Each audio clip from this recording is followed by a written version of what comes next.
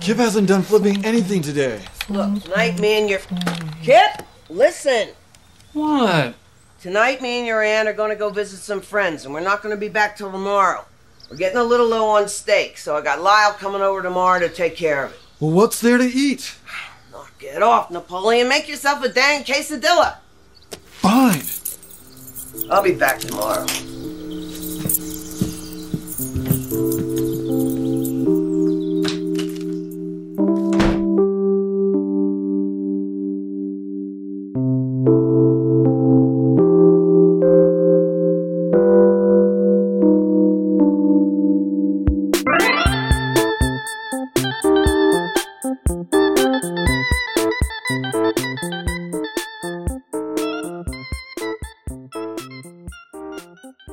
I see you're drinking 1%. Is that because you think you're fat? Because you're not. You could totally be drinking whole spoilers if you wanted to. Hey. Let's go. This is spoiler. This is Napoleon Dynamite spoilers. That was a good one. I chuckled. Thanks for chuckling, y'all. This is Josh from Goshen, and this is a very special Patreon request from our Patreon friend Becky. Yeah, Becky. Woohoo. Yeah. We thought she chose Wayne's World at first, but actually it was Napoleon Dynamite. Oh, so excited. I feel like there's some mixed reviews about that switcheroo, but let's dive right into the opening question. We're going to cover the plot of Napoleon Dynamite in just a little bit, but I want to introduce you to my friends. And to do that, we'll have an opening question. And guys, we'll go from Eastest to Westerostest, because I know Kylo's having some trouble with this question. But Brett, you're going to start us off. You're the most Eastest out in Fort Wayne. And the question is,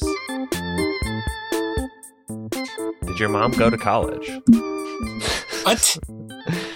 Just joking. That you can answer that question if you want, but Your mom went to college? the actual question sent in from Becky was, what is your most embarrassing high school moment? Okay, this is Brett. Yes, my mom went to college. She has a degree from Purdue and a master's from someplace. My most embarrassing moment, I don't know. I mean, there's a lot of mostly little embarrassing things because I'm like socially...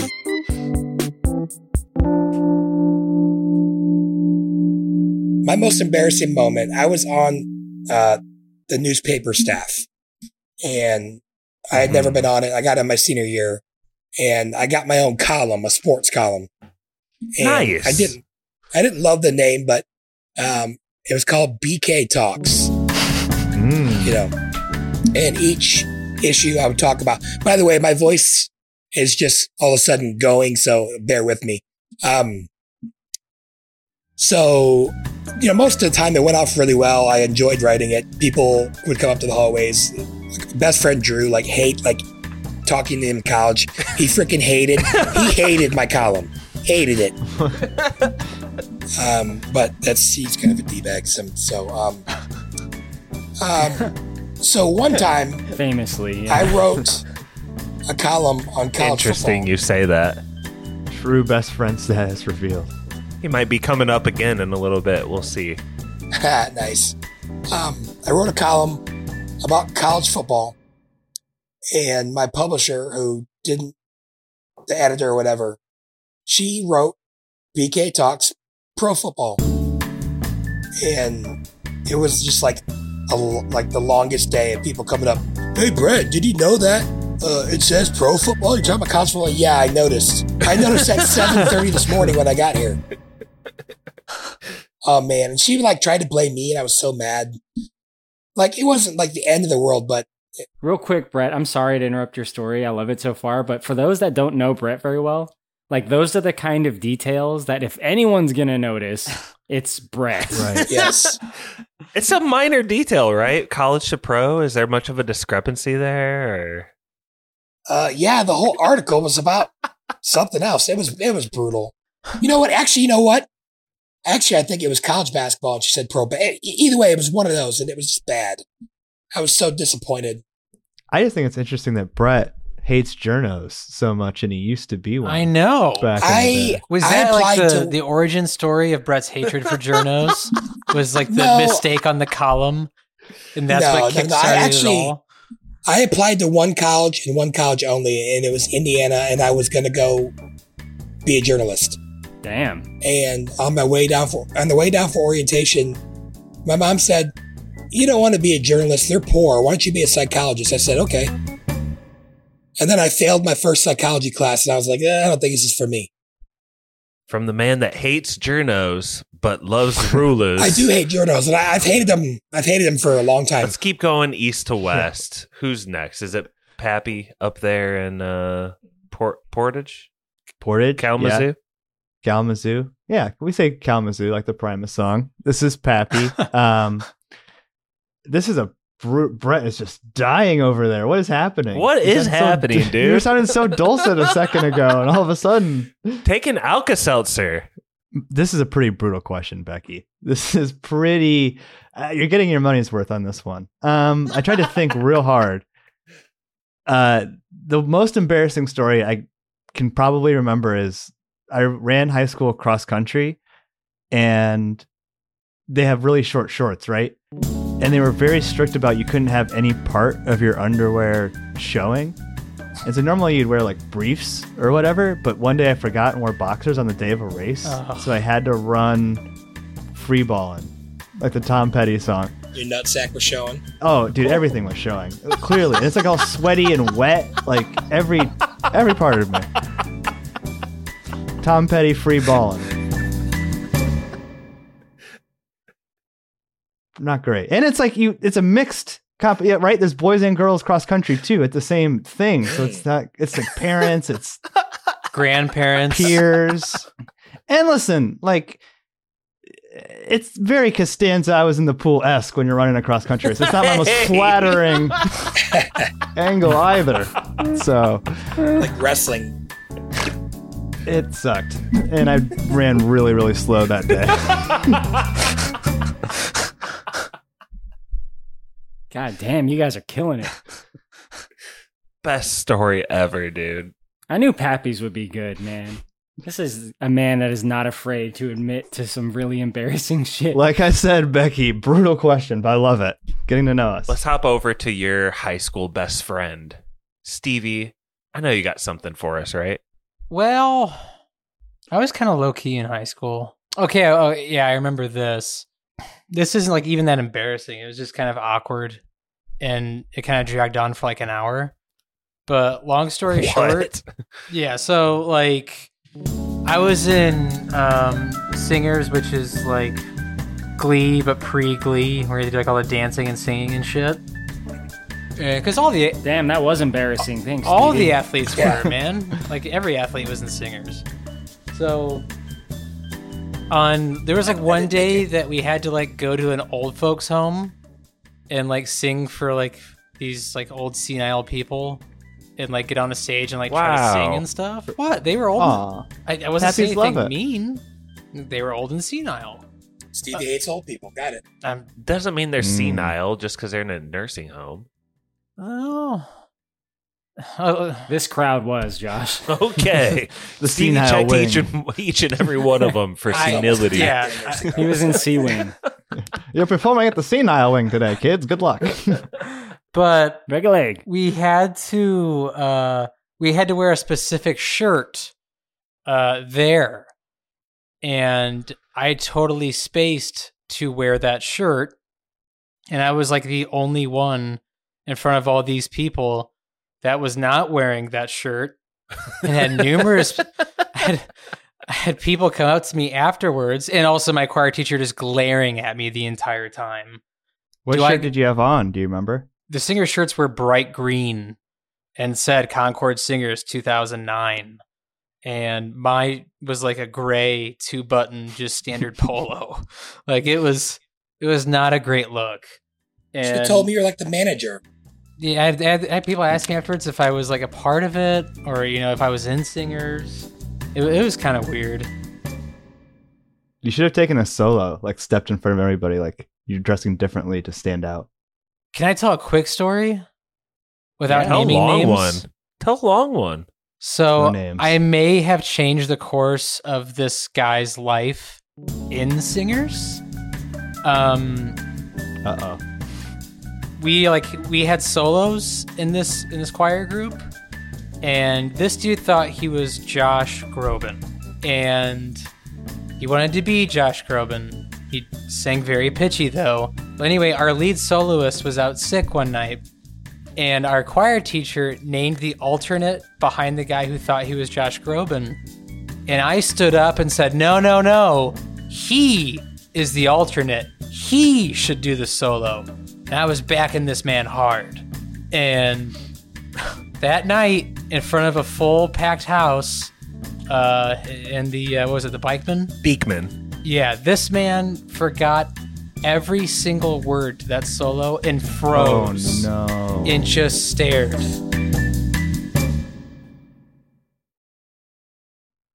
Stevie. And it broke my heart in half because I just thought about it, like, because he wasn't saying anything. Like when he got passed over, and I raised hell saying, no, he's the alternate. Was he a good singer? No, but I felt like he should get his shot. You know, Stevie, that kid killed himself. No, he didn't. He didn't. His name's Quentin, and he owes me $100 for a bet we made in high school. Pay up. Pay what you owe. Become a Patreon. Maybe you could pay in that way. That'd be fine. Sorry, Quentin. Real sorry. I'm not. Pay what you owe, bitch. This is Josh from Goshen. I think I'm next in line. And even though I'm host, I'll still take a turn and tell my most embarrassing one. I think maybe with a couple more days, we could have all come up with other stories because there's just so much. This could have been episode 450 right here. You guys are focusing on some big moments with crowds, and there was one for me. I was like in a high school band. Like you were in band? No, I was in a band in high school. What was the name of the band? What was the name of the band? It's called Fairmont. And we're an acoustic band, but we sung that Hive song, and I was volunteered to sing that, and it was very high pitched and embarrassing. There was a tape that existed at one point, and I destroyed that. Sorry, Drew. Yeah. No. No. Hold on a second. You owe me an apology. Whatever. Anyway, so Why does he owe you an apology? Because our friend Joel brought it down, and we watched it. And then he snuck into my room, and I wasn't everyone there. had a Josh great laugh. Everyone had a stole great it, fucking laugh about and it. then gaslighted me and made me act like I lost it. Josh, that is That's the diabolical. most Josh story of I all lost time. a friend's tape. That's horrible. It's fine. But I think what we should be focusing on, like the true Oh no, Brett lost it. How could he lose it? The true embarrassing things, I think, are more like small moments. And those take longer to think about, but they're more painful when you start soaking them in. And I remembered one. I believe it was the summer right before my senior year, Brett. You'll love this. There was a, I don't want to name her, but let's say her name was Curtin. Oh boy. Is that bad? boy. Let's say her name was so Josh. we were like boyfriend and girlfriend for a little bit in junior high. Nice. And she had broken up with me. And then out of the blue, I got this like AOL instant message from her. And she was like, hey, you should come to my cousin's hockey game with me. And I was like, oh, she's finally come to her senses 3 years later. That's awesome. And so she shows up and picks me up at 6:30 or whatever. And I go to like get in the passenger seat. But no, someone's in there, guys. Someone's already in the passenger seat. Oh no. It's best friend Drew.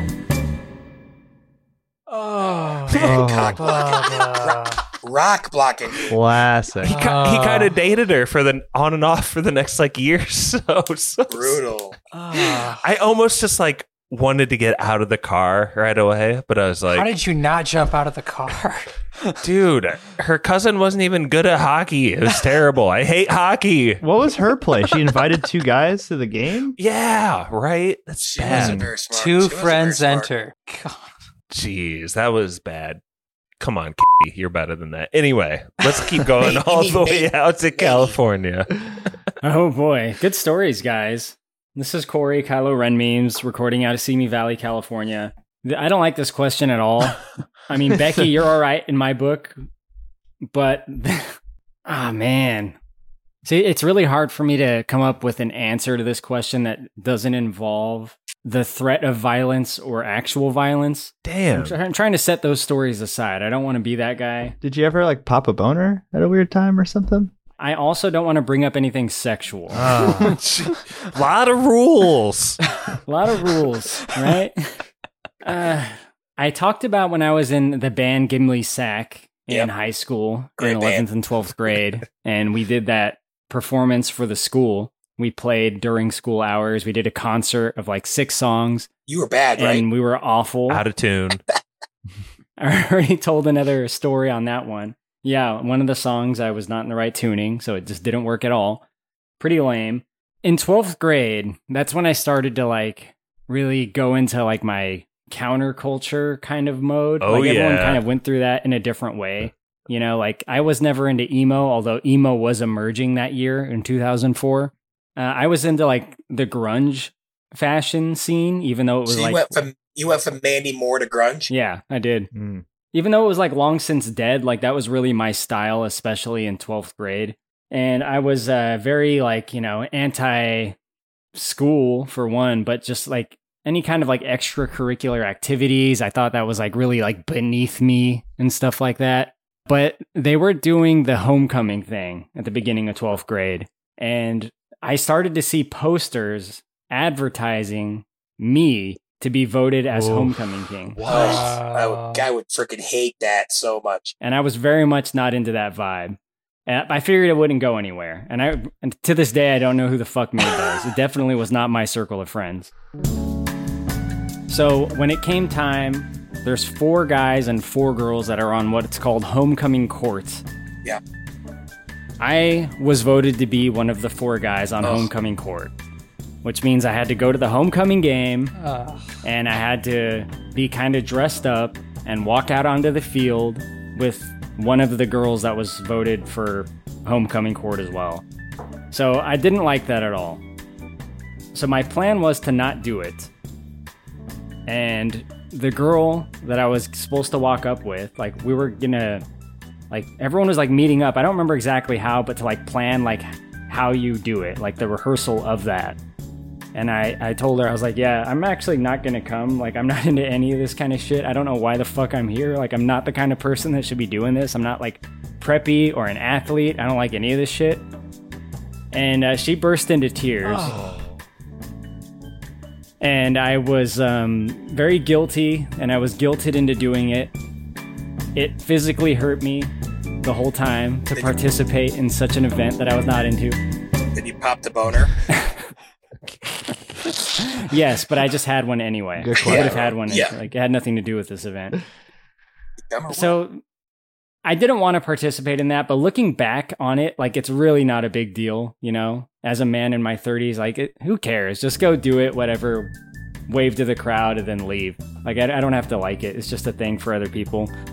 So to me, it was embarrassing at the time, but looking back, it's not so bad. I also planned to like fall on the way to like the football that field. sounds awful. I thought it would be funny if I like fell, but I didn't actually go through with that because the girl, like I said, she had already burst into tears once. Traumatize that girl. Corey, did you hit that?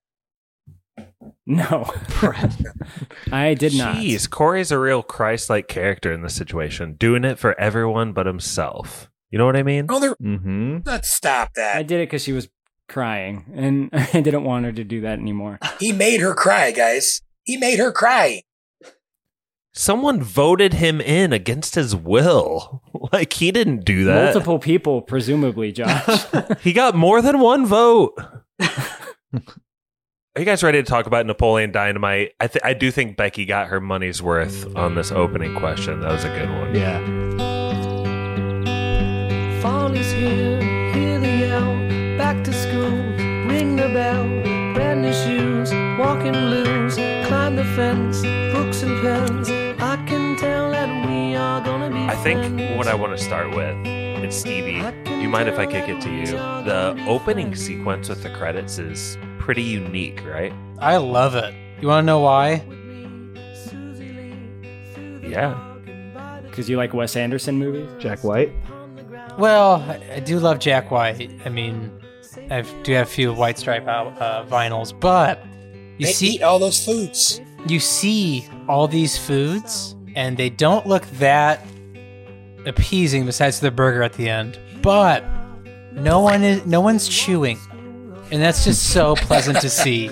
Not a soul eating, and it's so nice just to see. Like, oh, that's cool. They made it out of that. Oh, Denethor would have cleaned that shit up. oh my god! If there were tomatoes on there, it'd been a fucking mess. But Cherry tomatoes. Yeah, exactly. But I mean, that's kind of a cool way of thinking about it. Imagine Denethor, like, just having that tomato juice dripping on a plate, and it spells like John Heater or Jared Hess. He's drinking the jar of eggs that are sitting out from the farmer. Oh, I forgot about that. That's so gross. But I do think that these opening credits do set a really good tone for the movie. That you know immediately that's okay. This is gonna be a quirky film, and I do like that about the credits. I was thinking about this too, Stevie, because we've brought up multiple times now that it's so important to feel like you're in good hands. Yes. And with a movie this fucking weird, the fact that there's these opening credits are of such a good quality and original and cool, it goes a long way into buying into this movie and these weird ass characters. Well, not just that, but also the color palette of the film too is pretty much represented in all the foods and the different shag carpets that are very outdated. I can tell that we are gonna be friends. Yes, I can tell that we are gonna be friends.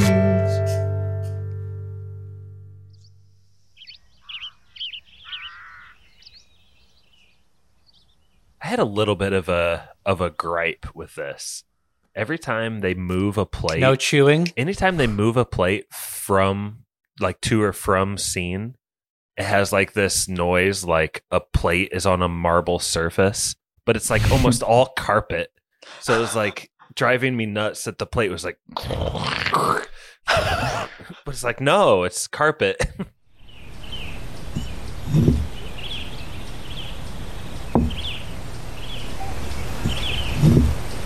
Pappy, I think Stevie hit on something really important there. Just tonal vibes sort of thing with Napoleon Dynamite. There's not huge plot in this movie, but can you get us into the initial vibes? Yeah. You're talking about the tone and the vibe. One of the top reviews on Letterboxd is this movie feels like being in a Goodwill. And I feel like that's very, That's very nice. apt. It's set in Idaho. I don't think it might be not explicitly stated, but I think there's a couple It is. FFA jackets that have Idaho on them, or the Gem State or whatever. You're an embarrassment to the Gem State. The very beginning, his ID card says Idaho. Okay. Yeah. So it's a very rural setting. There's not a lot going on. And in a lot of ways, I don't know, it's a very classic high school movie, but the twist is that the main character is the weirdest guy in your high school class, right? And his name is Napoleon Dynamite.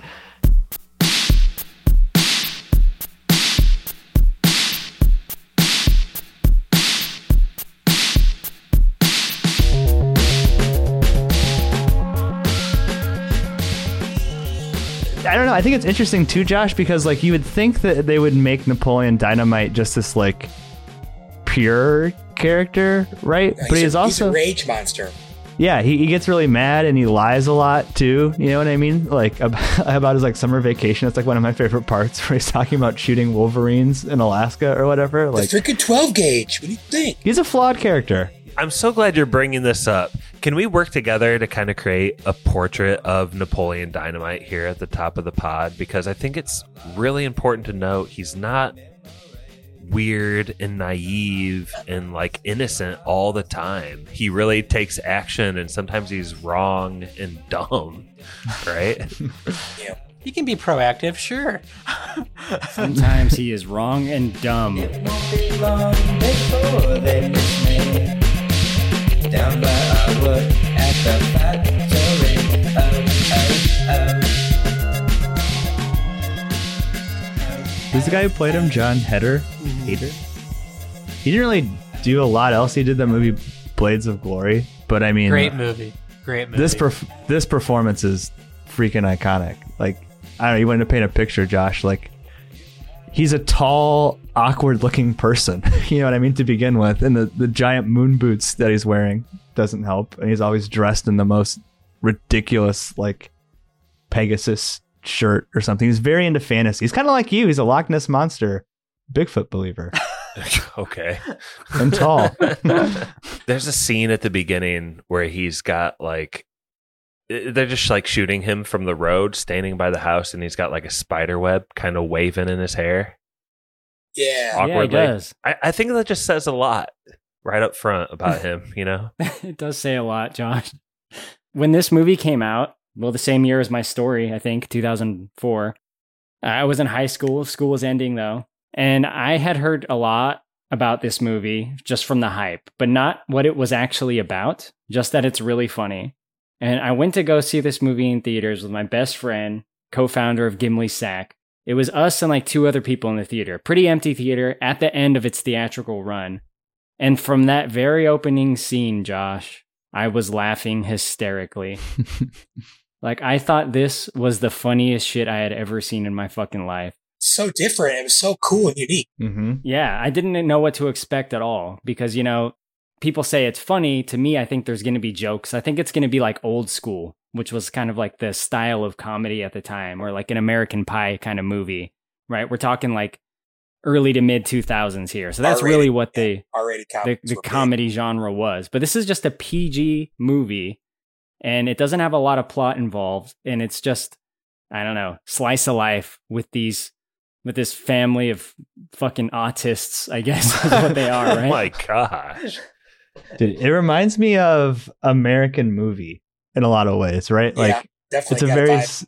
similar vibe, like you're kind of laughing at, or, you know, mostly at the characters, not with them. Like, and they even mentioned American Movie in the making of, and I was like, oh, yeah, I can get that vibe. And I always used to get like pissed off inside because I would want to party really heavy and no one else would, you know. And then all of a sudden Mark came over and it's either I had a bottle of vodka or he had a bottle of vodka. But anyway, we were drinking vodka and I was so happy that I found someone who would drink vodka with me, you know. So and then Mark would drink vodka with me all the time. We'd you know, I'd go over there all the time and we'd buy a fifth of vodka and we'd share it, you know.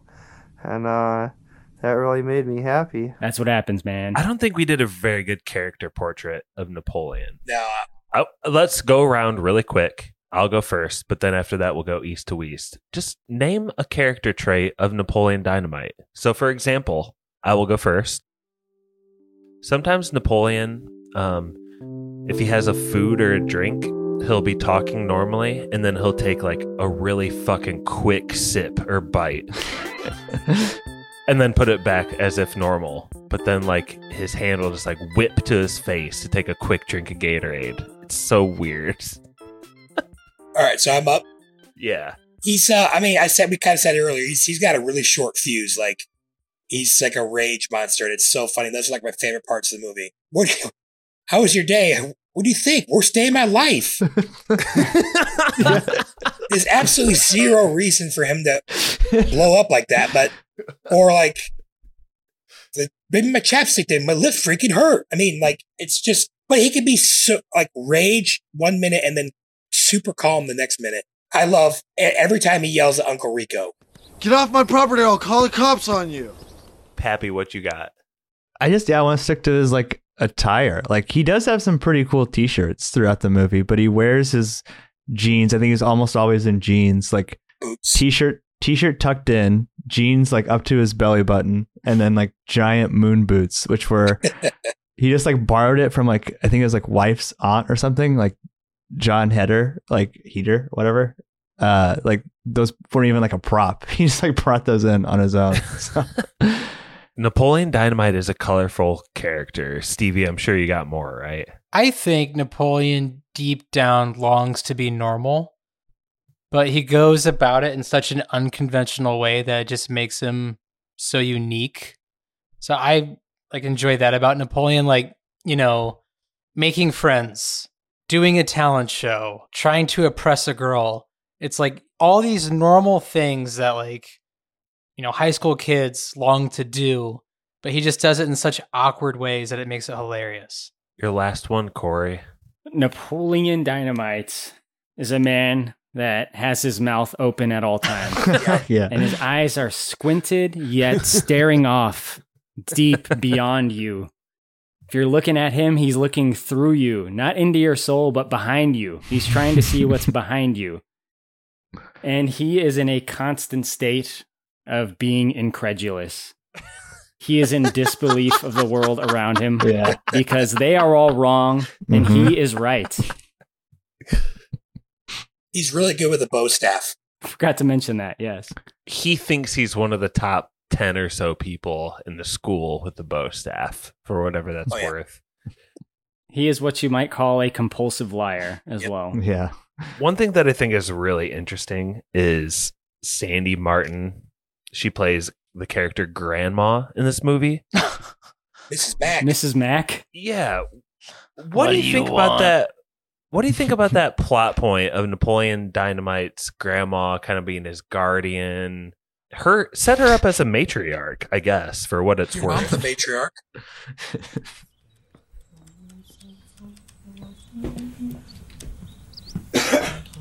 How was school? Worst day of my life? What do you think?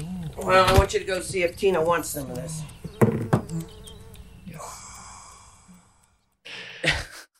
Kipling and Napoleon are like two people that just fell onto Grandma's lap one day that she wanted absolutely no part of. Yeah.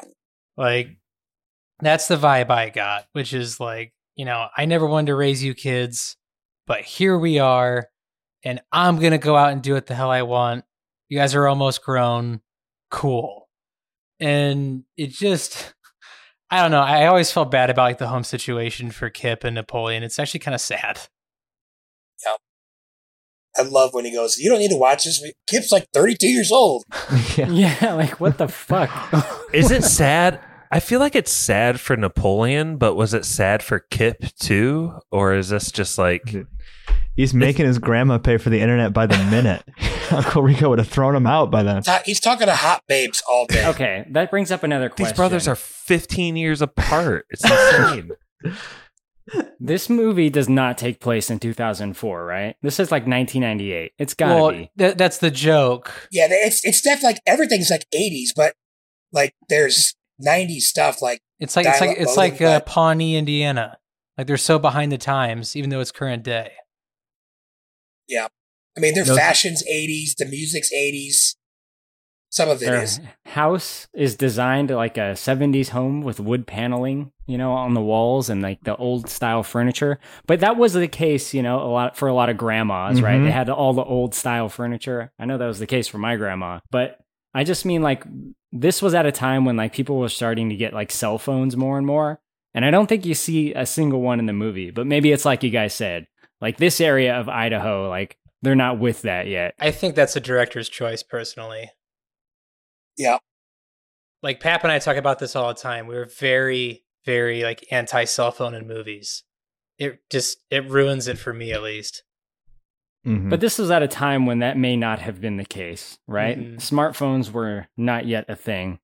It's kind of like one of those movies where it's just going to be like always in the past a little bit. Like even in 2004, to your point, Corey, like maybe it's just because it's in Idaho, but it did feel like the past. But the technology is a big part of it. Like that's what Kip's doing all day is being on the computer. Yeah, but he's doing like he's doing it in like an old style way, right? Like the, like the chat internet box. bill by the minute, Yeah. and like you can tell his computer looks pretty I'm fucking having old. trouble hearing.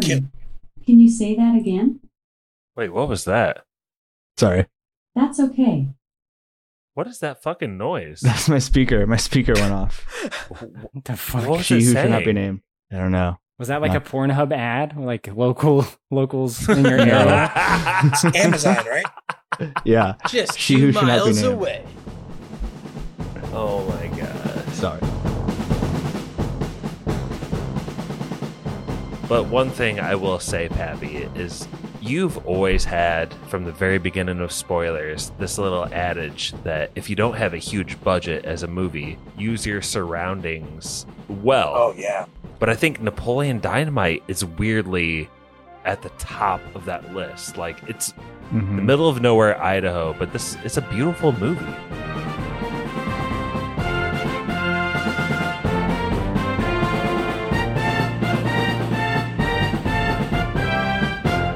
Yeah, even the inside of the high school is great too. Like with the lockers, it looks like something out of the 70s, but just like the bright patterns on the lockers. And you were talking about the small budget, so I was watching the making of, and they're shooting that scene where the bully has the other kid in the headlock. You know what I mean? And Napoleon goes up to him afterwards and says, "Pedro offers you his protection." They're like, "It's too bright in here. We got to like block out these lights."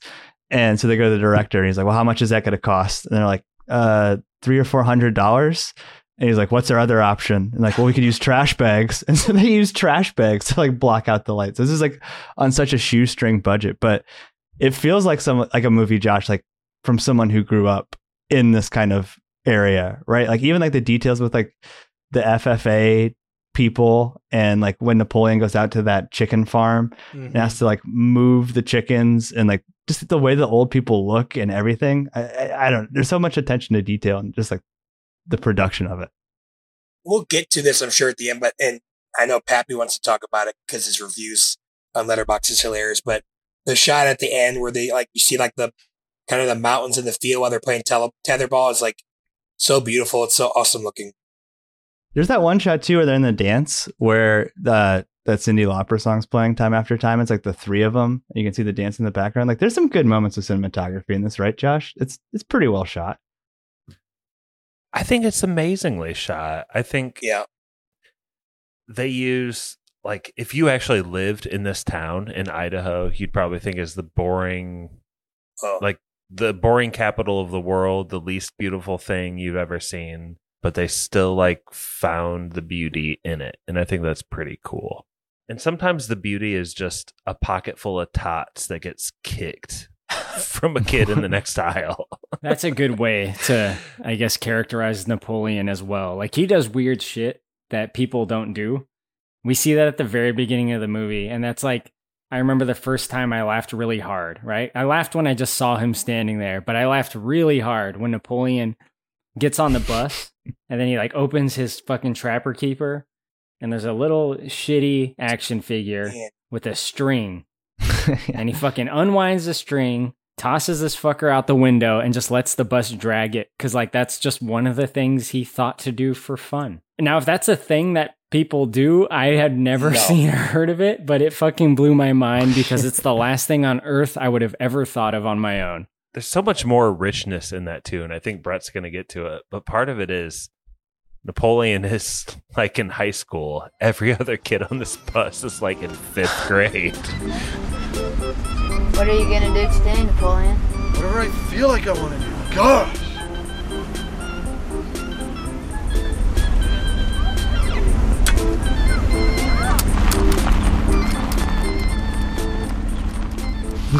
And first of all, he snaps at that kid for no reason. whatever I feel like doing. Gosh. But well, like, the question that kid poses is important.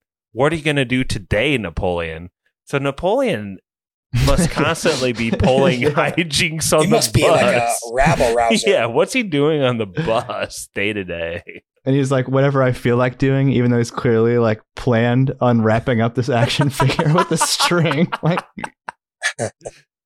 I think they might be going through like a K through 12 school, which I attended for part of my life because of the little kids on the bus. And then when you're in that environment at the actual school, like part of the school is for like the upper class, like the high schoolers. Part of it's for the middle school and part of it's for elementary. Yeah. But you do encounter them a lot. So I kind of get the idea that that's this level of small town that they're in. I think it's also that like all of his peers have a car or like ride with someone, a friend. You know what I mean? Napoleon. Or a sweet bike. Yeah.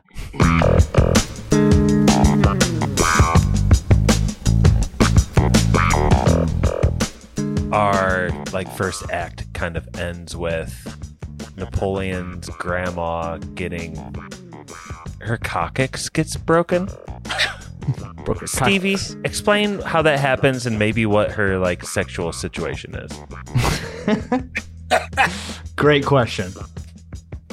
Let me explain Mac's mom's situation. Talk about her cock and the cockets. Yeah, so Granny's gonna do what Granny's gonna do, and she goes out to the dunes, which apparently was a big deal to Napoleon. I love the shoestring budgetness of this movie so much, because, like, even if you didn't rewind it, when she goes over like that big hill where she flies off the ATV, you can clearly see that's a man that looks nothing like Mac's mom. Yeah. Like, I love just the shoestringness of it, but just the little subtle digs that like Rico throws out when he's walking back to the house, when, you know, Napoleon's asked like, Grandma had a boyfriend? What's Grandma doing at the dunes? And, you know, Uncle Rico throws that shade of just, you really don't know her, do you? And it sounds like Granny has a lot of fun in a lot of places with a lot of people. Those dudes at the dunes are way younger than Grandma. Way younger than Grandma. She knows how to party, though. Is that a certain Tinder group she's in? I've been out of the dating game for a while. Like, what is this grandma do? Is she on OnlyFans? Probably put some upside down pineapples in her grocery cart from time to time. Kylo, I want to kick it over to you if you don't mind. I think Uncle Rico is one of the most classic characters of this. Like, people really remember his character and kind of his selfishness and stuff. But like this handover from like grandma to uncle don't you think this is kind of like a weird backdrop for the movie? Like, how do you take this in as a moviegoer? Do I think it's a weird backdrop? What are you trying to say, Josh? You can just say it. From a granny that doesn't like take interest in her kids' lives to like Rico who's latches on to one like immediately. I don't know. It's kind of weird. It's a pretty common like movie thing, right? Like where you have the best, most over the top character, but you bring them in, you know, a third of the way through the movie. It's not a trap question, Kylo. I just wanted to bring you into. I just wanted you to bring us into the Uncle Rico era of Napoleon Dynamite. Uncle Rico, you know, he lived a great life for 1 year in 1982. Back in 82. Things were great for him for that time. And ever since then, you know, I feel like he's a man with a lot of regrets. And I think that's made pretty apparent when he tries to travel back in time. Oh my God. He does. Well, Kip told him it was easy. Yeah. And I love the idea like that in this universe, someone like made this machine to look vaguely enough like it can actually get you to travel through time, right? They made this little thing. They sold it on eBay, and all it does is electrocute your balls. Like some ginormous troll went through the trouble to do this. Packed crystals. They put together Don't the forget to money do the selling crystals. Tupperware to buy this. When I forgot about the crystals, and he was like, "Oh, I almost forgot the crystals." It's so freaking funny. But there's like another time travel movie from the same year, Primer. Christ. It takes itself so seriously that it just made me laugh to think that's like this one scene with balls burning and crystals. Dude, the two great time travel movies of 2004 are easily Napoleon Dynamite and Primer. Yeah, I don't think I've ever heard Napoleon Dynamite and Primer in the same conversation before. Same sentence. I love Primer, though. They're both great time travel movies. Both with low budgets. Steve, do you think there's literally time travel in Napoleon Dynamite? There has to be. There has to be. Whoa. Otherwise, the movie makes no sense. There has to be. What do you mean, Stevie? I have no pulse on this. What are you talking about? So, like, the three characters literally do not change one iota. It's so great. Until they get balls burned in their thighs. And then from that moment on is when we see actual change within the characters. Holy shit. Wait, I thought it was just two characters got their balls burned. It's just Napoleon You know and Rico. Kip tested No, you it. know Kip tested it out too. Like 100%. So like that's literally what starts the trajectory of those character arcs in this movie. It's a flat line the entire time. And when they like burn their balls in half, they pretty much get seared to their thighs and they're limping around. Like, it's the only thing that makes sense. Because like Rico probably did get into state in 82 when he went back. And it made his life worse because he's a complete creep at the end of this movie. Dude, he does change. Before It's Tammy weird. comes, he was just selling, whatever that fucking fiber was with the Tupperware. And then he starts selling tit cream. Kip, like, it's like a girlfriend, actually. It's not like made up, that gets to visit him when she wasn't even sending pictures. And Napoleon actually becomes assertive. And he actually can talk to people and he can accomplish things, becomes a great dancer. Like, there has to be time travel in this movie.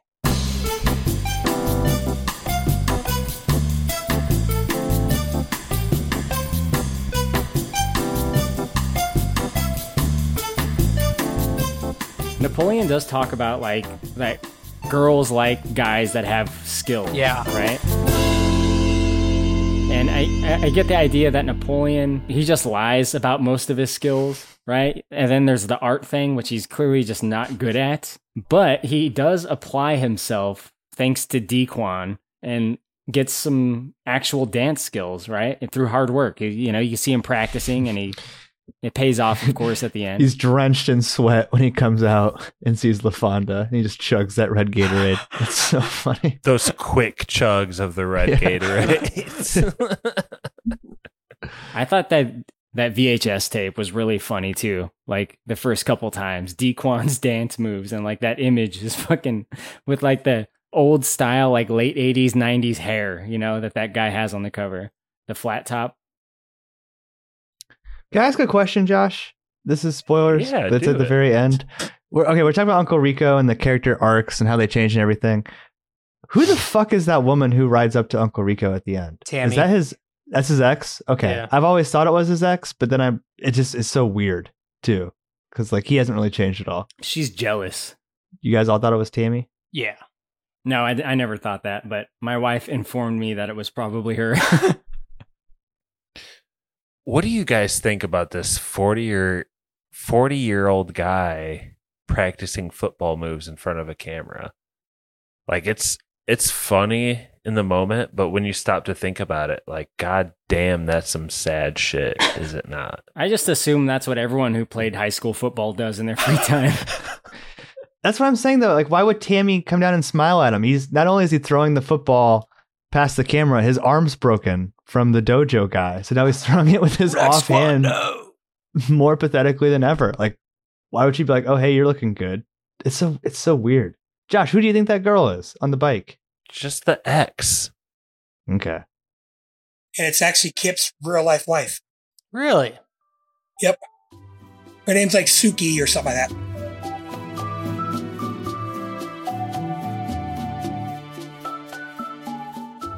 We've built up the characters a lot, and there's like 2 items of plot, I think. And the first one is that there's a dance coming up, and Napoleon actually gets a date to the dance, right? Mm-hmm. What's her character's name? Trisha? I don't remember. Trisha? Napoleon's life is also getting kind of messed up by Uncle Rico. We should talk about this. That like around every corner in Napoleon's life, Uncle Rico is kind of there meddling with things. It makes makes the audience kind of like hate Uncle Rico for a little bit. But Uncle Rico is selling the mom his 32-piece set. This might be the 24-piece set. I bet you folks don't have one of these.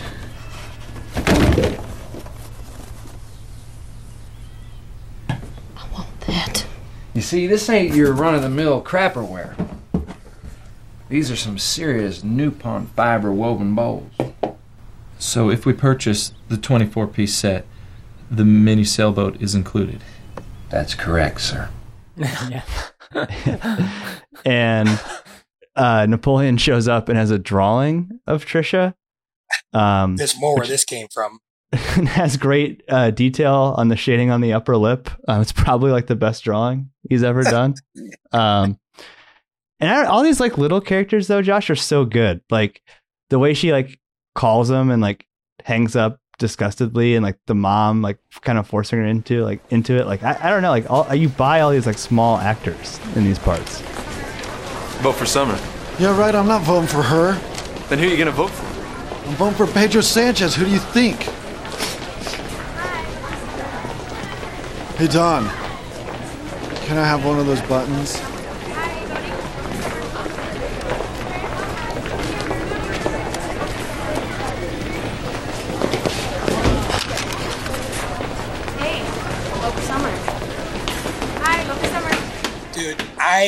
The first 6 times I watched this movie, every time I saw Don, I would laugh. Maybe every time. I think he's the funniest. I always thought he looked like he was 40 years old, but you guys know Don, the boyfriend? Yeah. Yeah. He cracks me up. He is like the biggest turd. That's Summer's boyfriend, that blonde guy. Yeah. The tall guy. He's constantly scoffing. He's off-putting to me, Brett, because at the time I saw this movie, again, going back to 2004, I've been talking about that time period a lot tonight.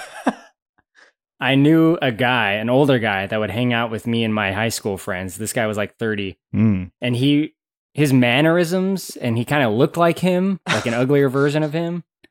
And I never liked this dude.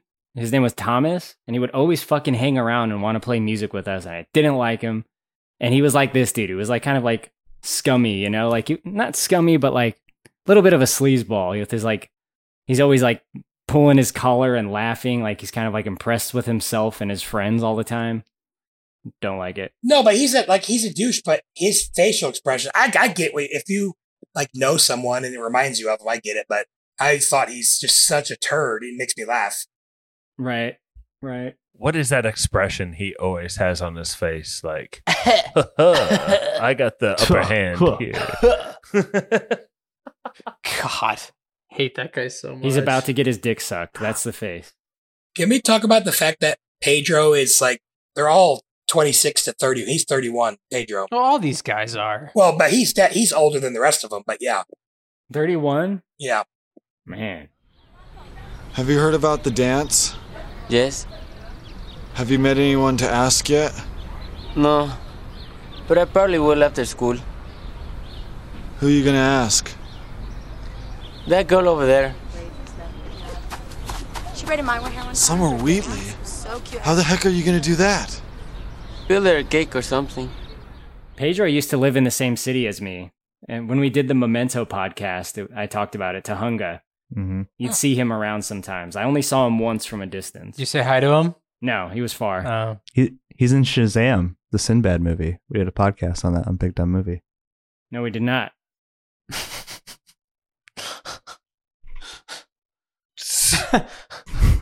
Whoa. Okay. What were you going to say, Josh? I mean, I think we could nitpick his age, but I really like the character of Pedro as someone whose heritage is Mexican and just misplaced in this weird Idaho town and trying to survive out here. I think that's like, that could be its own movie in itself almost to me. I do like the subtle racism in this movie. When Summer's talking about chimichangas next year. That or it was Trisha's dad who was like, what the hell's that on my driveway? It's like, dude, like, sure there's hydraulics and shit, but like, that's a nice car. And like but you're not used to seeing that principal. kind of the stuff. principal saying, I don't know how they do things down in Juarez. It's like, come on, man. Like,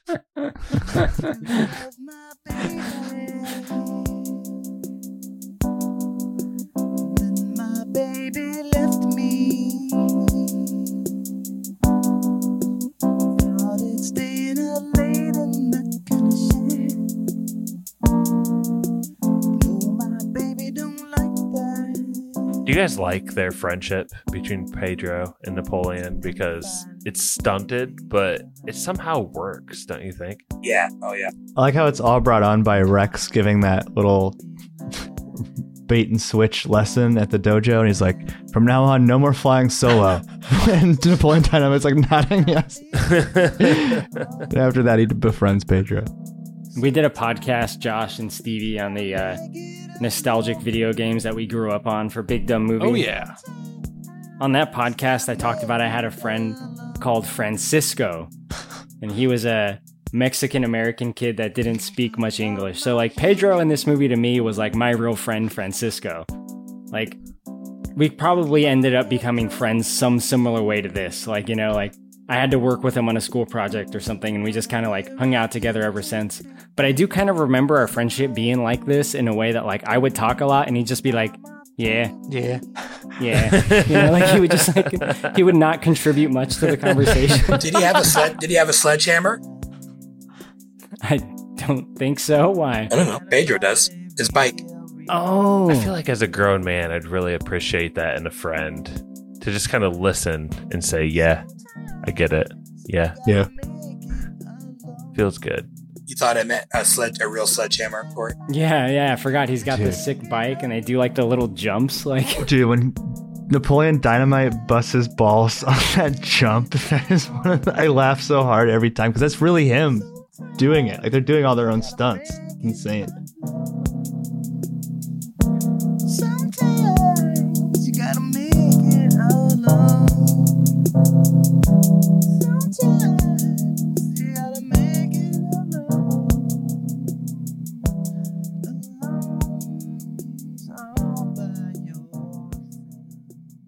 Pappy, some movies will culminate in a school dance or function, like maybe Carrie, for instance. But this is just kind of the middle act of this, right? Fill our spoilers listeners into what happens at the dance and all the fallout of the dance in Napoleon Dynamite. It's like probably early in the school year. It's like homecoming dance or something. Like I said, Napoleon Dynamite's going with a popular girl who doesn't like him at all. And the girl he has a crush on, Deb, is going with his best friend, Pedro. And Napoleon Dynamite feels a little betrayed by that. But they get to the dance and there's just like this really subtle moment, but it's so fucking good when like the popular girl, Trisha, sees her popular friends and like waves and they wave at her. And so Napoleon Dynamite like sees her do this. So awkward. And does the same thing to his friends, but they don't see him. And he's like just exactly doing what she was doing. Like, but it's awkward, but it's so good. And no, it is good. It is good. They're nowhere to be found. His date and the popular kids, maybe they ditched the dance or whatever. But after spending some time in the bathroom, Napoleon Dynamite and Deb dance, and she kind of asks him out. So we got a little bit of a love story going here. Her and Pedro are not getting serious, like Napoleon likes to say, getting super serious. So you and Pedro are getting really serious now? No. We're just friends. Huh. How your glamour shots been going lately? Pretty good. I could do a personal portrait sometime. If you wanted to come over. Okay. The second-hand unwind. If you're lost, you can look and you will find me. Time after time. If you fall, I will catch you. I'll be Stevie, is that what this is? Like a love story between Napoleon and Deb, ultimately? I kind of don't think so, but is it? You don't think it's a love story? Is it a love story? Okay, maybe not a love story, but there's a romance subplot. I think from the first minute, like Napoleon's introduced to Deb, he likes her from the jump.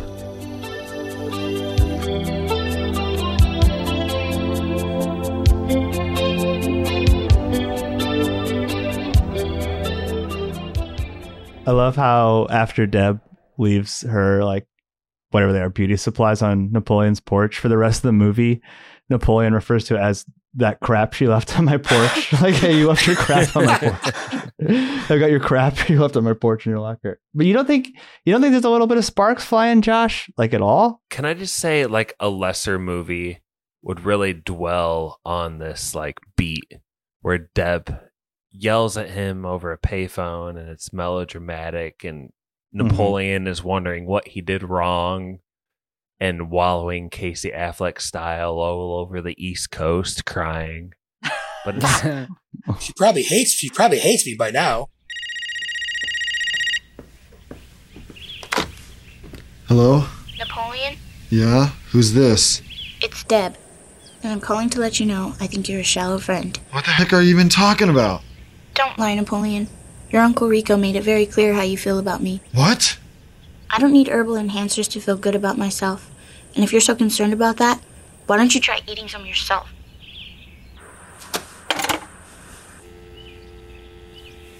But instead, he immediately just tries to like beat up Uncle Rico because he just knows like Uncle Rico fucked this up somehow. And I love that about this movie. There's something great about Uncle Rico driving, and then like the orange like hits his windshield and like his scream. Like it's so good. Yeah. That little high-pitched scream. And then when Rico runs at Napoleon and like Napoleon's like motioning as if he's going to throw another one, like Rico is like, he's like being a little bitch. Like he doesn't want to get hit. He's like scared. It's funny shit, man. It's got to be real. Yeah, it looks so cool. It's like direct revenge because Uncle Rico threw a steak at Napoleon's face earlier. Dude, that makes me laugh every time. So now Napoleon throws this. And another little jab that I love in here is like at the beginning of the movie when the grandma is like, I gotta leave. Here's like the state of the home. And she's like, you're gonna have to stick to quesadillas because like steaks are kind of low. And throughout the whole movie, you just see like Uncle Rico just grinding on steaks. And finally, at this like moment of like wrestling Uncle Rico to the ground, he's like, "You're making all our lives miserable and eating all the steak." Something so great about that. I love the Tina scenes too. They always made me laugh. Get your dinner, Tina. Eat it. That's apparently the writer director's mom's llama or whatever in real life. With all the food in this movie, there's almost always flies or bugs around gross. it. Like that casserole that he feeds Tina is just like flies on it. The steaks have flies on them when they're eating A outside. lot of flies in this movie, dude. Is that the grossest lunch ever? Like they eat? TV question. What is that like casserole that literally no one even took one square out of? It's like Tina food. Some hot dish. That looked rough. I mean, being from the Midwest, you've seen a lot of casseroles, and like just looking at it was so unappealing. Seen a lot of casseroles in my day. I'll tell you what. I'll tell you what. Yeah, that was mystery meat casserole if I've ever seen it. To Brett's question, what would you rather eat, that casserole or the farmer's egg lunch with sandwich flies? Egg juice? Oh God! And then just are those? Do you think those are at least Stevie? Do you think those are at least hard-boiled eggs, or do you Not think a they're- chance in hell. That's egg juice. Okay. Baking in the sun, just sitting out in 90-degree weather. Oh, dude, really? Yeah. What I love that about Napoleon is that they all stare at it. You think no one's going to eat it, but he's like, "Well, I'm here. I'm getting paid for this. This is my lunch." So he goes and eats it, and everyone else kind of goes and eats it too. I do love how like Napoleon is the first one to grab one of those shitty fly sandwiches off the stack. He actually takes a cup of like raw egg, like, as if like it's his drink to wash the sandwich down. It's fucking Rocky. Gags on it too. One of the things that I didn't remember when in my most recent rewatch, and I've seen this movie a lot. Like I've played this movie out to the point where it's unfortunately it will never be as funny as it once was.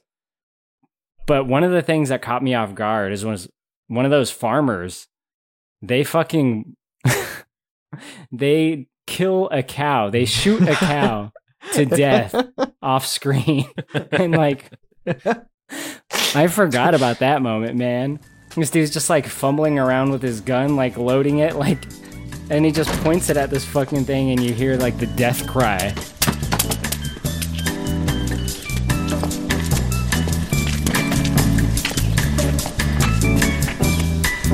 Hey, Lyle.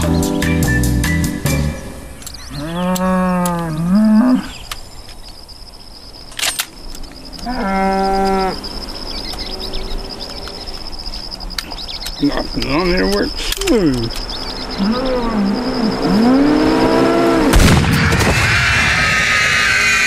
That's a good moment. Apparently, the director, writer, or whatever his name is, said that's like from his childhood. Like he was on a bus. That kind of stuff happened. No, like seeing cows get their brains yeah, like so.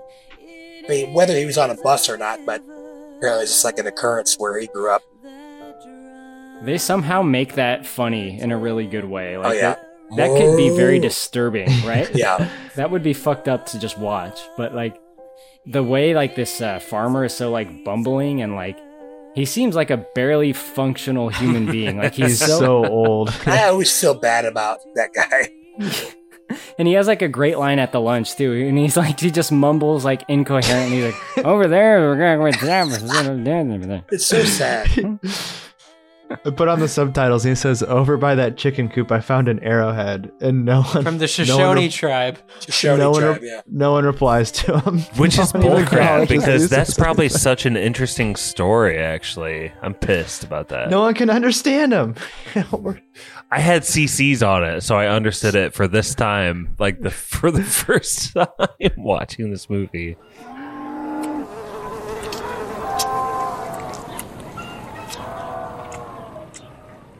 Over there at that creek, man, I found a couple of Shoshone arrowhead.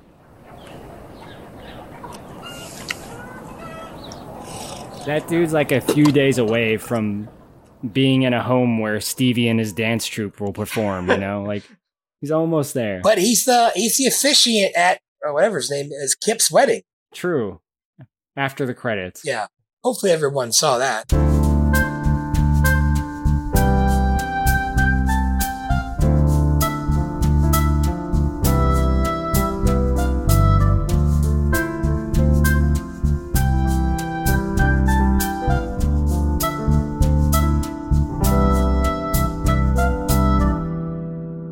Pappy, can you do us a favor?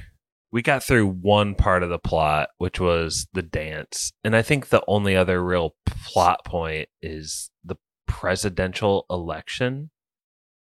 Can you just walk through what happens there from a real high perspective? Sorry, my mind is fucking blown because Napoleon Dynamite is the movie I've seen the third most in my life, and I never knew there was a post-credit scene.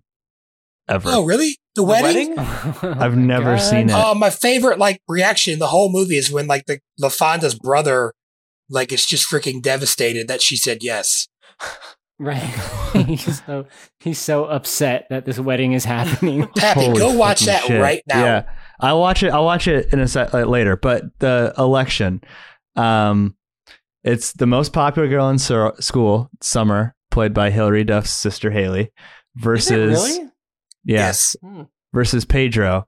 Pedro wants to run first, and he then finds out that Summer's running. It's a hilarious scene where he shaves his head and has like a total nervous breakdown. But at a super high level, I mean, there's a lot of like dirty politics back and forth, right, Josh? Like Summer's kind of making fun of him. At one point, Pedro has an effigy of Summer in the form of a piñata. Pedro's penalized for that. But this school, for whatever reason, has like two components of the presidential election, a speech and a skit.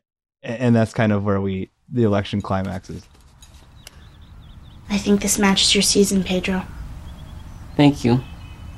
Don't you think that's kind of like the main driver of the third act is like Oh, yeah. Pedro kind of trying to insert himself in here awkwardly? We should also say at this point, in one of the creepiest scenes of the movie, Deb now hates Napoleon because Napoleon's uncle told Deb that Napoleon said that she should get bigger boobs. I don't really like the whole creepy Uncle Rico part. I'll be honest, that's one of my least favorite parts of the But movie. I thought when he that's goes more full of just creep. him trying to. I thought that was always just him more just trying to sell. No, make for money. sure. It's just a little Like, uncomfortable. you mean like he's oblivious to the fact that what he's doing is very uncomfortable to people? I guess he Maybe is, not right? oblivious, but like using dirty sales tactics to he doesn't care. He wants some money. I'm not saying he's like the world's worst person, but I don't know. I feel like it's kind of in the middle, but you might be right, Pappy. I feel like Uncle Rico likes selling products targeted to women. I feel like he looks at that as like a perk of his job, getting to hang out with these women. But I don't know. That part just always a little weird. But it is funny. He's getting very close to Sterla, you know? The American Gladiator chick. Yeah. Oh, she was in American Gladiators? I don't know. I don't think No, so. she wasn't. Yeah. Oh, okay. I wish. Rex, though, is a great character that's only in this movie for a small amount of time. Brett, what's his name, the actor? Diedrich Bader. Lawrence. Diedrich Bader. Lawrence from Office Space. This guy is gold in these kinds of small parts. Like, he was quoted so much. Blocked it. Oh my God. He's still my favorite part of Jay and Silent Bob's Strike Back. And Brett, I know you know what I'm talking about when they what he wants you to do. I want you to. I don't remember what he says, but yeah, behind the. Oh, what a lovely tea party! I love it. I love Diedrich Bader. He's so funny. Next one up. Back up on the way. Hey, I'll make you a deal. This guy will suck your dick off if you let us go. Contrary to what you believe, not everyone in the industry is a homosexual. How about this deal? He'll suck my dick while you watch and jerk off. All right. Make it fast and sexy. It's either this or jail, and you know what they do to you in jail. I was a guard. All right. And after it's all over, you say, "Oh, what a lovely tea party." Pappy, what ultimately happens though in this popularity presidential contest? So I'd say round one, the speeches probably went to Summer. She's promising new pop machines in Endless Summer. Let's go. She does get a little bit racist, but I think Pedro, what does he say? He wants to put up some like Santa Marias around the hallways something for good luck. I have no idea what the fuck Pedro is talking about during his speech. It's pretty bad. He's saying things, I don't know what they mean. Like, well, all your wildest dreams will come true. Yeah, that's the one that sticks with you, right? He talks about that FFA events. He talks about that for future farmers of America. All of your wildest dreams will come true. I love that scene when he's in the bath and he's got his medal on. But what the fuck? There's some cultural stuff that's thrown in there that I just don't get. Yeah, no, that's like we're all Catholic and I have no idea what they're talking about. It's not connecting with the target WASP audience here in Idaho. So it's up to Napoleon to save the day. And like Stevie said, he really starts to take action, be assertive, like the stuff he's been working for pays off. And the song is a jam. The Promise by When in Rome comes on. And I don't know, Brett, it's not to sound like pretentious but I've never seen another movie that did this other than like American in Paris with Gene Kelly, where all of the movie's problems are solved with like a musical number. It's amazing. But where it's different is, and obviously we talked about it before, the American in Paris, it's like a gorgeous last 20 minutes, but they don't tie up any loose ends in that movie except for the love story. This kind of like ties everything up together. But yeah, those are probably the two I could think of that end with like a big dance number and it kind of just brings everybody together.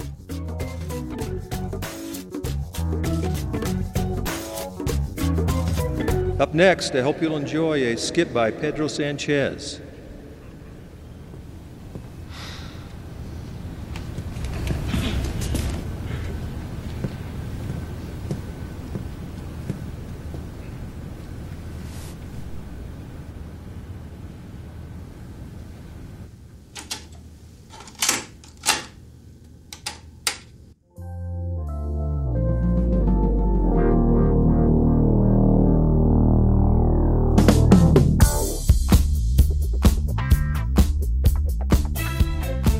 It's hard to even like remember back to like the first time when I saw it, Josh, but like this dance number just feels so out of nowhere. And like, it's just so funny to me. Everything about it. It like blew my mind. It's good too. It's hard to talk about a lot of this movie because I feel like the pacing of it is a lot of the humor. And I think, Corey, don't you think like this setting with like Napoleon Dynamite on stage is part of that? Like they stick on a one shot for a long time, don't they? They do, yeah. I was, as a kind of a side note, I noticed a lot of wide shots in this movie. And like you guys said, the movie looks great. Mm-hmm. There's a lot of wide shots and a lot of like center frame. People are like right in the middle and it's very flat a lot of times, intentionally so. But in terms of the dance, it's a really funny thing that he's doing. And it's the kind of thing that I don't find funny like on paper. And by that I mean, you know, on the page, the character does a funny dance. Like, I don't like that as like a joke. It doesn't work for me generally. But with the way we've been watching Napoleon and like how awkward he is and like how he is really bad at most things he tries to be good at.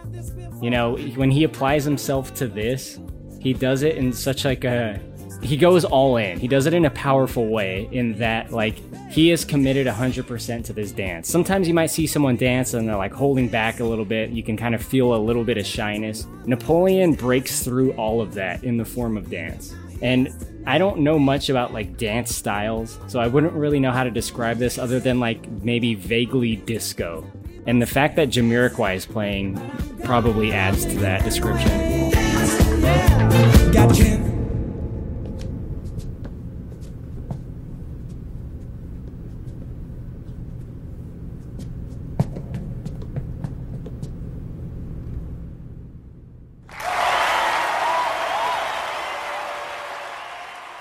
What do you think of the dance, Josh?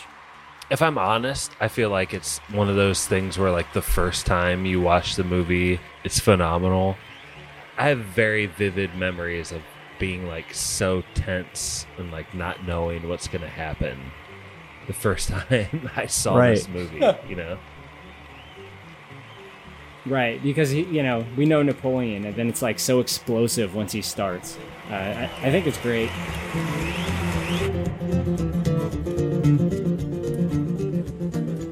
Like you said, funny, definitely.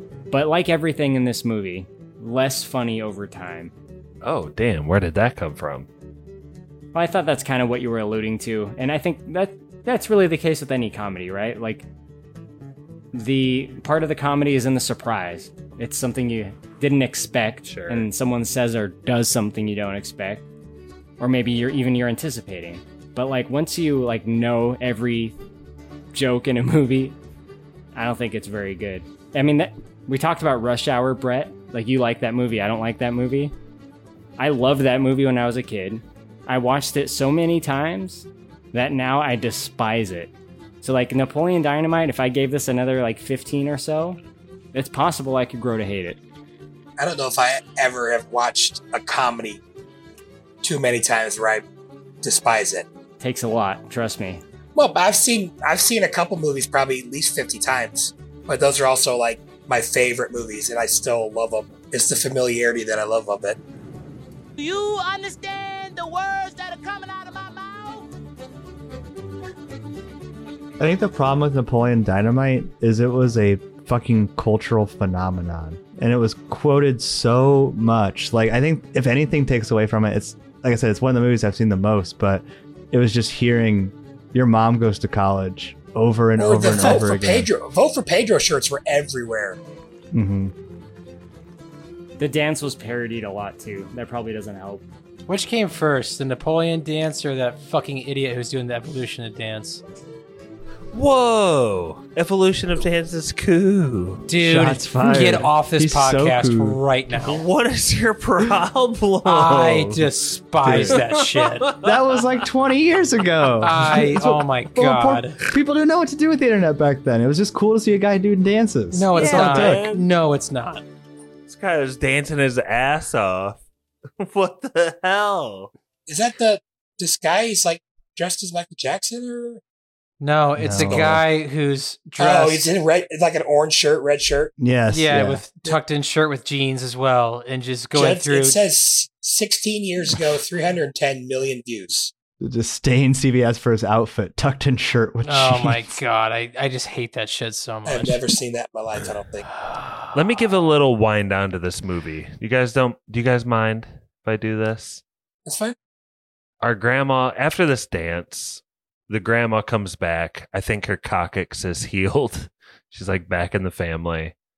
And even while like the dance was kind of bittersweet and Pedro obviously doesn't win the presidency of the school, the ending after this is really like positive. Don't you guys think? Mm-hmm. Wait, what's that, Brett? I thought Pedro won. Does he not win? Pedro wins. He has the cake. It says, congratulations, Pedro. Wait, he actually wins? Yeah, because of Napoleon. You could pretty much see Summer losing when the Napoleon crowd didn't goes go nuts. back in time for Pedro not to win, Josh. I didn't know he actually won. I thought people liked his dance and then ultimately just voted for Summer anyway. I didn't catch that, honestly. No, it says, yeah. Okay. That would be wild. Wow, okay. Maybe someone else should take this movie out. I'm just kind of, I got a gasket blown over here. I'm just pumped that Pedro's president. You and Pappy. Pappy didn't know that Kip got married. That's so fucking insane. He Like, rides in on a horse, Pap. The thing about this, like, everything after the dance is just like it's almost a montage, right? Like, it's just super fast. I love the music in this movie. This is where Uncle Rico's ex-wife comes back to him inexplicably. And is not impressed, inexplicably.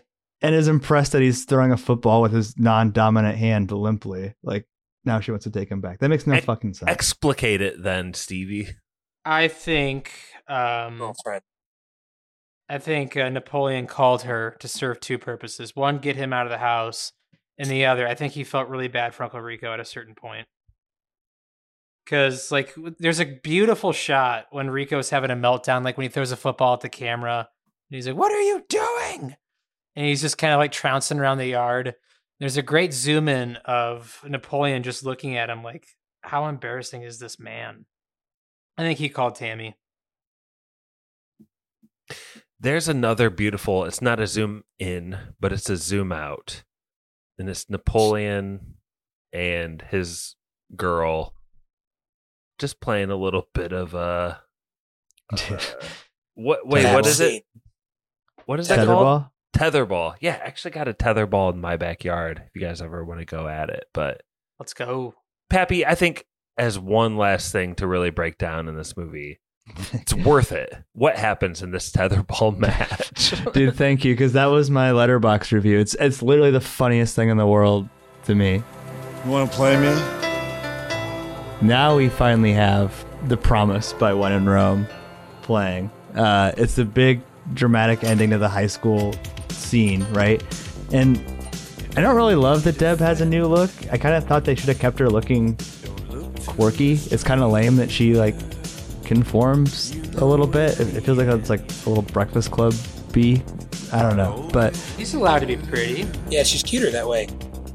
well, she's allowed to look however she wants, regardless of what Brett thinks. Maybe she wanted to look like that, Pap. No, I don't think we're supposed to interpret that from the movie.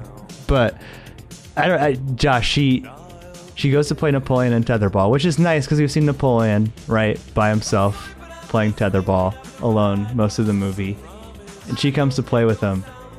And at first, it's kind of an even match. But then he just starts fucking wailing the tetherball on her. And dude, I don't know why. I think it's just the funniest thing in the world. Like, it's just such a funny, cute little way to end your movie because Napoleon's still who he is, right? But now he's got a little friend. But he's just demolishing her in tetherball, a girl half his size. It's so funny. I love it too. And it kind of reminds me of the last shot of the Wonder Years TV series. Corey, I know that's your jam, but when like Paul and Kevin are playing basketball as adults, like in the background, kind of, just ring any bells? The only thing I remember about the ending was the narration, and it was like talking about his dad who dies and Winnie who like marries some other schmuck. I believe the last shot is like just two guys in the kind of far distance, just like playing one-on-one pickup basketball. You can hardly see their silhouettes, but it's like adults. Yeah, but it's Paul and Kevin like as adults playing. Just the fact they're out there in the evening playing with each other. But in this movie, like Pappy said, it's like kind of set up as romantic, and it's back and forth. Then all of a sudden, the flip just switches with Napoleon, and he just blasts it, and she never touches it again the entire time.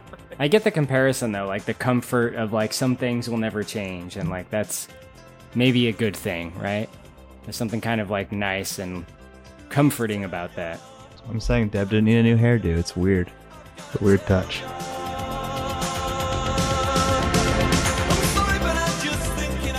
We've reached the end of Napoleon Dynamite, but I would love to open it up to our spoilers crew for final thoughts. I don't think Kip gets enough credit for how freaking funny he is in this movie. I think he's absolutely hilarious, and he kind of gets beat up throughout the whole movie. His mole gets ripped off. Yeah, I still crack up whenever he backs up over that Tupperware and then just drives off. That cracks me up. Obviously, Your Mom Goes to College is like a classic, and another classic line that I forgot we used to say is, break the wrist and walk away. Rex Kwando. That's all I got.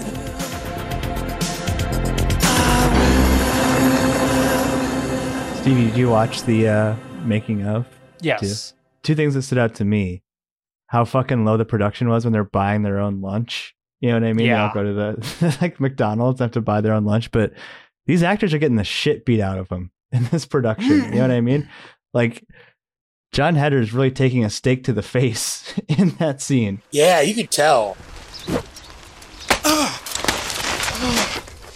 What the heck are you doing? Yeah.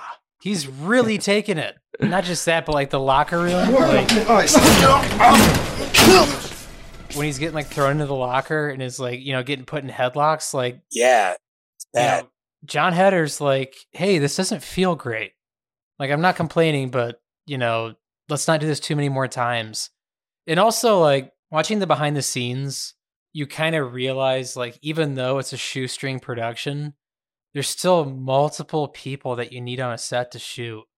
And, like, to see, like, 15 people, a crew of, like, 15 people not in the scene, like, actively doing things and trying to come up with things to, like, make this run smoothly was pretty cool. Have you guys actually seen the Palooka, the short? No. Wait, what? I watched it a long time ago. This is based off a short that he made in college. Oh, really?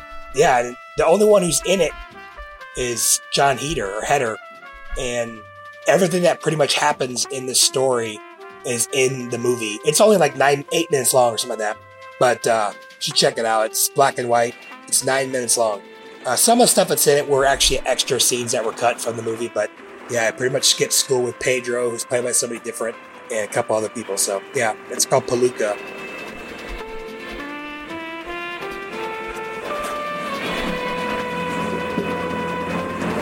What are you going to do today, Seth? Whatever I feel like I want to do. Gosh.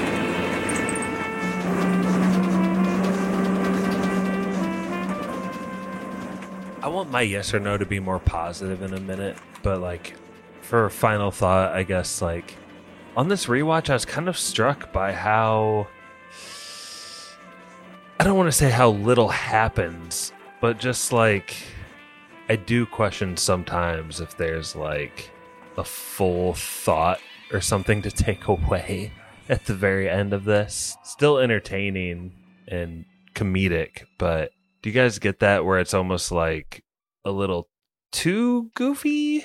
A little too raff? A little too raff. It's quiet. Too quiet. A little too quiet. I mean, it sounds like they stretched their budget as far as they could. I mean, maybe it's just kind of what he had to do. I don't know. I think it's fine, Josh. It doesn't bother me in that way. Me neither. I mean, obviously it's not Nocturnal Animals, right? But it's not supposed to be. It's not that kind of movie. It's a series of events. It'd be kind of wild if it was that movie. You know what? Mash them up together. Let's try it out. Deb and Summer get Dynamite Animals. Oh my god. Thanks, Brett. Well, you said you wanted it to be nocturnal. So I think like with a comedy like this, sometimes it's okay to just like live with the characters for a while. And, I think there is an arc in the movie to our main character, maybe some of the others, but the overall plot, I don't think it's that important sometimes. It just depends on the movie, I've heard these kind of complaints before, and this movie is still like an all-timer, especially for comedies of its era, so it doesn't need to be anything more than what it is, I think. It's not overambitious, it's just the right amount. My wife Teresa is a very practical person, and she didn't remember liking this movie very much in hindsight. And when she saw me rewatching it, she was like, "So what is that about?" And was like really pressing me on it. Like, no, what is it about? Like, what happens in it? And it was such a hard question to answer to someone with that like frame of mind. It's like, I guess there's a dance, a high school dance or something. Like, I don't know. It's in Idaho. Taylor, she's got eyes and ears. She can sit down and watch it. Well, she has, and she just doesn't like it. So I think she was just kind of pointing out, like, nothing happens. So why would she watch it again? I don't know. That's for the comedic value. Yeah. I guess so. But if you don't find it funny, and I have heard a lot of people, like a lot in my life, say that they don't like this movie. So I don't think it's that uncommon to dislike this, but that's because the comedy doesn't work for you, right? This movie lives on its comedy. And if you don't find this kind of stuff funny, like Napoleon's mannerisms and like the way he talks and the things he says to people and how like outlandish those things are and the responses are, then you're not going to like this movie. You're going to have a bad time. If you don't like him blowing up at someone for no reason, then I think a lot of the stuff you're going to miss. Like, it's not going to be for you. But to me, that's like comic gold. So I love that crap. Kylo, I would love for you to take the first crack at a yes or no. Would you mind doing that for us?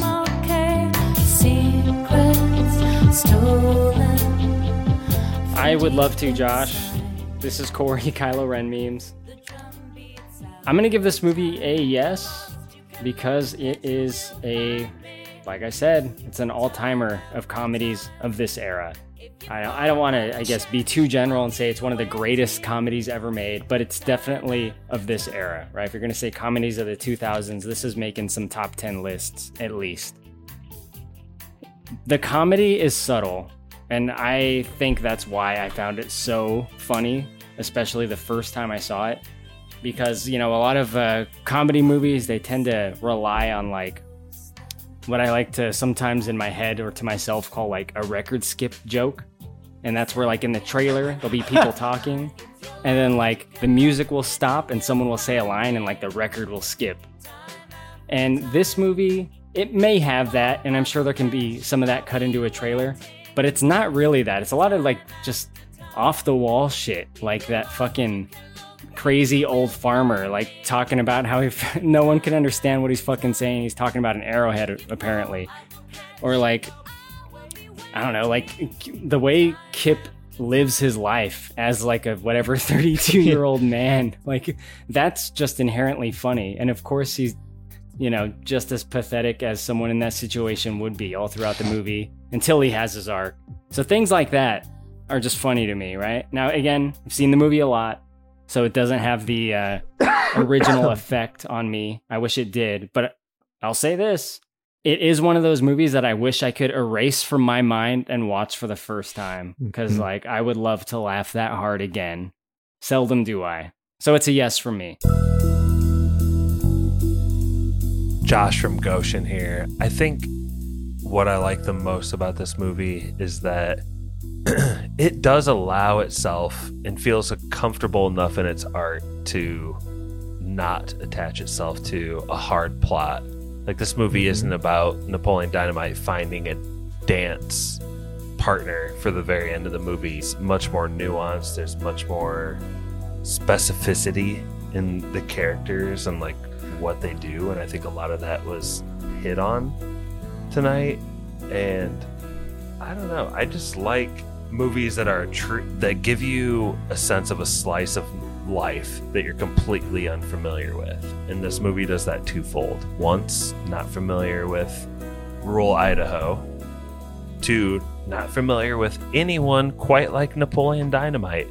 I kind of get the feeling maybe the director or the writer is kind of got a little bit of Napoleon in him, and I think that's kind of cool. But pretty solid yes. Always been a yes for me. Pretty influential comedy for me, I would say.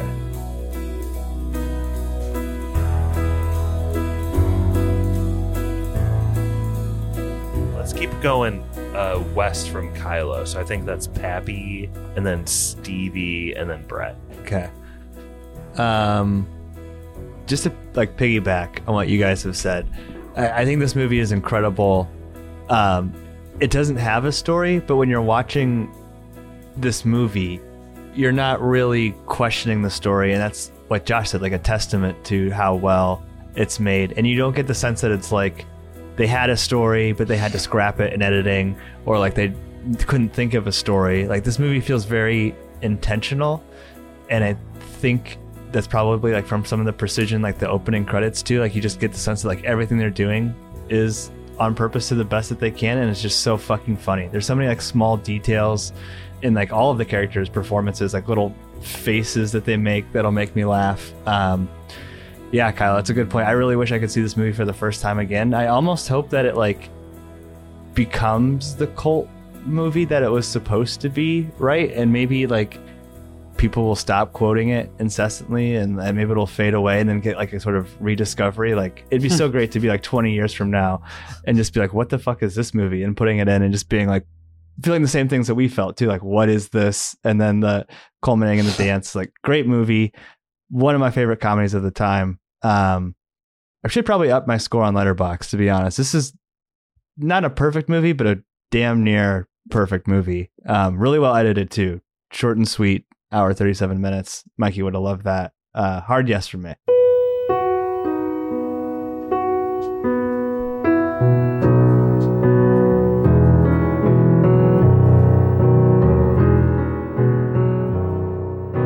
Pappy, you have nothing to worry about. Like, youth pastors are going to be quoting this movie to the end of time. Great. Like, they're going to keep it in circulation. Like, they're going to go back to that well all the time. So it's never going to fade.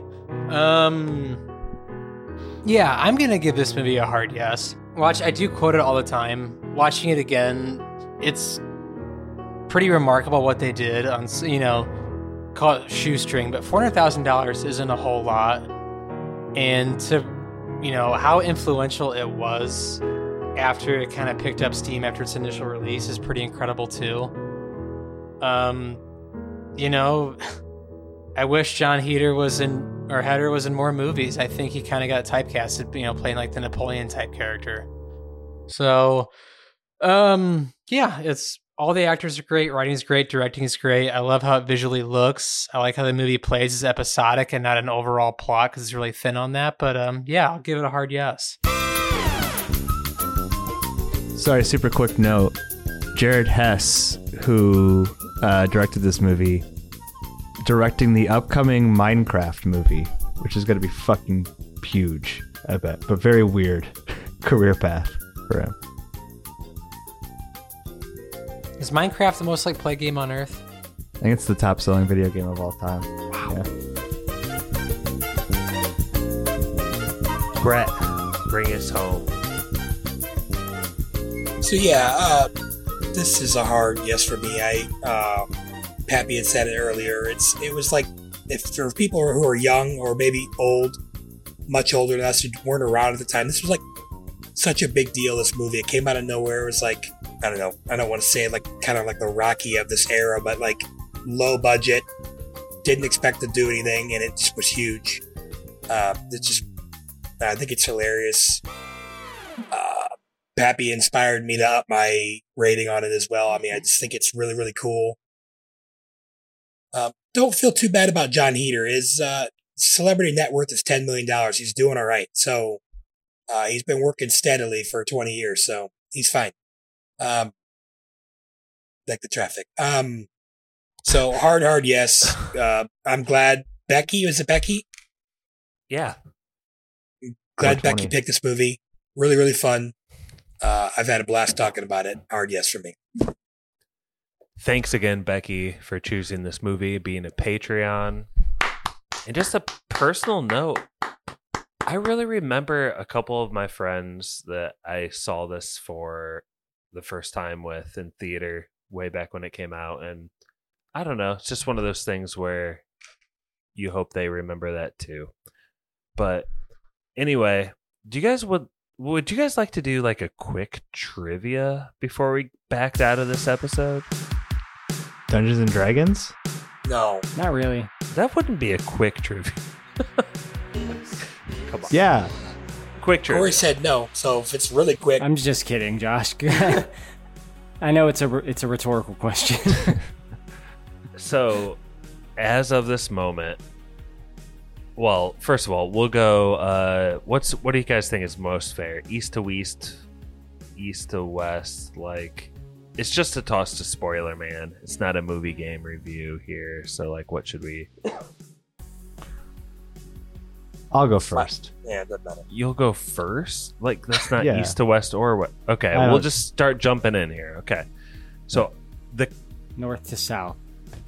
the cost of living in Boise, Idaho, is 31% more expensive than Fort Wayne, Indiana.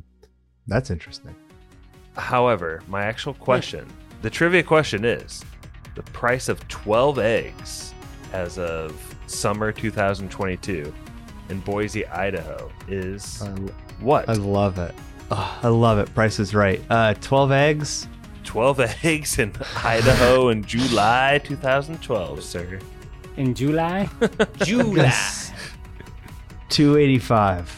4th of July. Okay. Care to talk about how you came to this number or any explanation, or do you just want to push it off to the next guy? I panicked. There's so many different eggs. I feel like are we talking the Yeah, organic I buy the eggs? cage-free shit. Like, what kind of regular? Like the I'm thinking most cheap. I buy cage-free. I'm thinking this is like CPI index cheapest eggs money can buy. Like these guys don't have beaks. Like never see the light of day chickens. According to expatistan.com, the price of eggs large 12 Large. in Boise, Idaho is Well, I didn't know it this was number. large. Would you like to change, Pappy? Or Yeah, are you good? 286. Okay. 286. Okay. Pappy, since you volunteer who shall go second. I like the north to south idea, so I think Oh, that's wow. Stevie. Pick me, my lord. I feel like Boise has real Martin supermarket energy. So I'll say 524. All right, north to south, we would be going with Brett next. I cut my rigid. 311. Brett, come on, bro. That's good. 311 the band. I think your sound sample should have gone a little longer for it to resonate, but I didn't know enough. I stopped out of necessity. Kylo, what you got? Amber is the color of the energy. Whoa, whoa. There we go. I mean, if we're going with like the cheap shit eggs, like I feel like they're really cheap. So I'm gonna go 284. What if it's 285? I'm gonna shit my pants. Do the chickens have large talons? Do they have what? Large talons. I don't understand the words you just said. Okay, you meet me back here about noon and we'll have a little lunch waiting for you. So something that's really funny here, so funny, is that the price of 12 large eggs in Boise, Idaho is 2.8 something. Oh, wow. I feel like Pap really was What? zeroing in it. Yeah, it's 280 something. Let's go. You initially guessed 285, and then you bumped Right. it up to 286 Because they're large. because they're large, and you should have gone ahead and bumped that up to 287, which is the Oh my correct answer. goodness. Pappy, you are 1 cent off That's the best guess I ever get. the price of eggs in Boise, Idaho. Take us out of this episode, toss it to Spoiler Man, do whatever you need to do.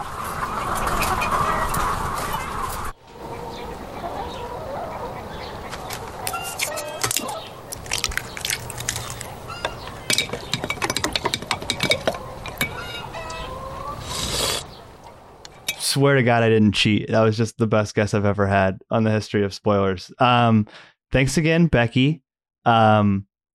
Make sure you eat some sloppy steaks like they do in this movie. All of our listeners, if you want to have your name, or if you want to request a movie and ask an insanely personal question to us, which we're obligated to answer, you can do that by listening very carefully to what Spoiler Man's about to tell you.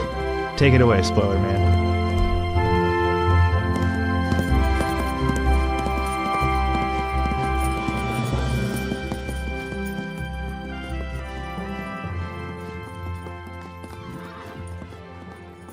If you'd like to request an episode, hear your name read by Spoiler Man, or even just help us make podcasts, please check us out on patreon.com/spoilerspodcast. Our email is podcastspoilers@gmail.com.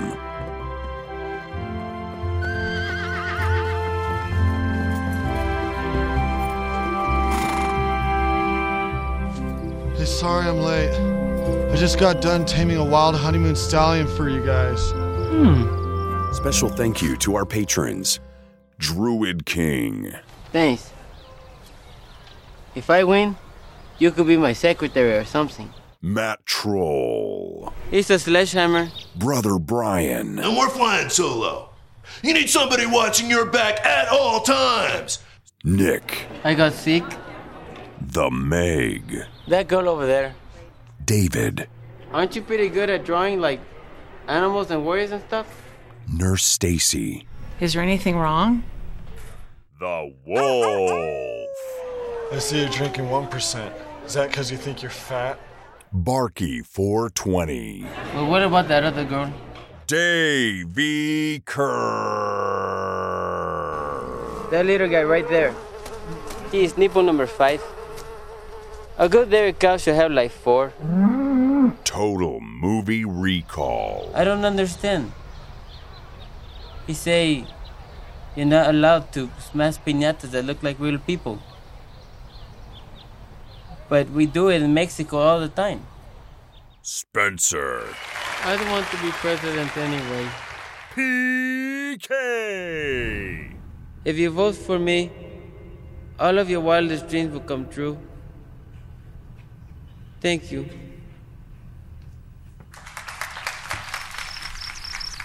I would like to give you this advice. And a fellow gave me some years ago. He said, when an argument arises, if you go outside and take a nice walk, you'll calm down, and then you can go back and there won't be an argument. And you'll find that helps your health. All that fresh air and exercise will do you a lot of good. Is there anything else you'd like to ask about?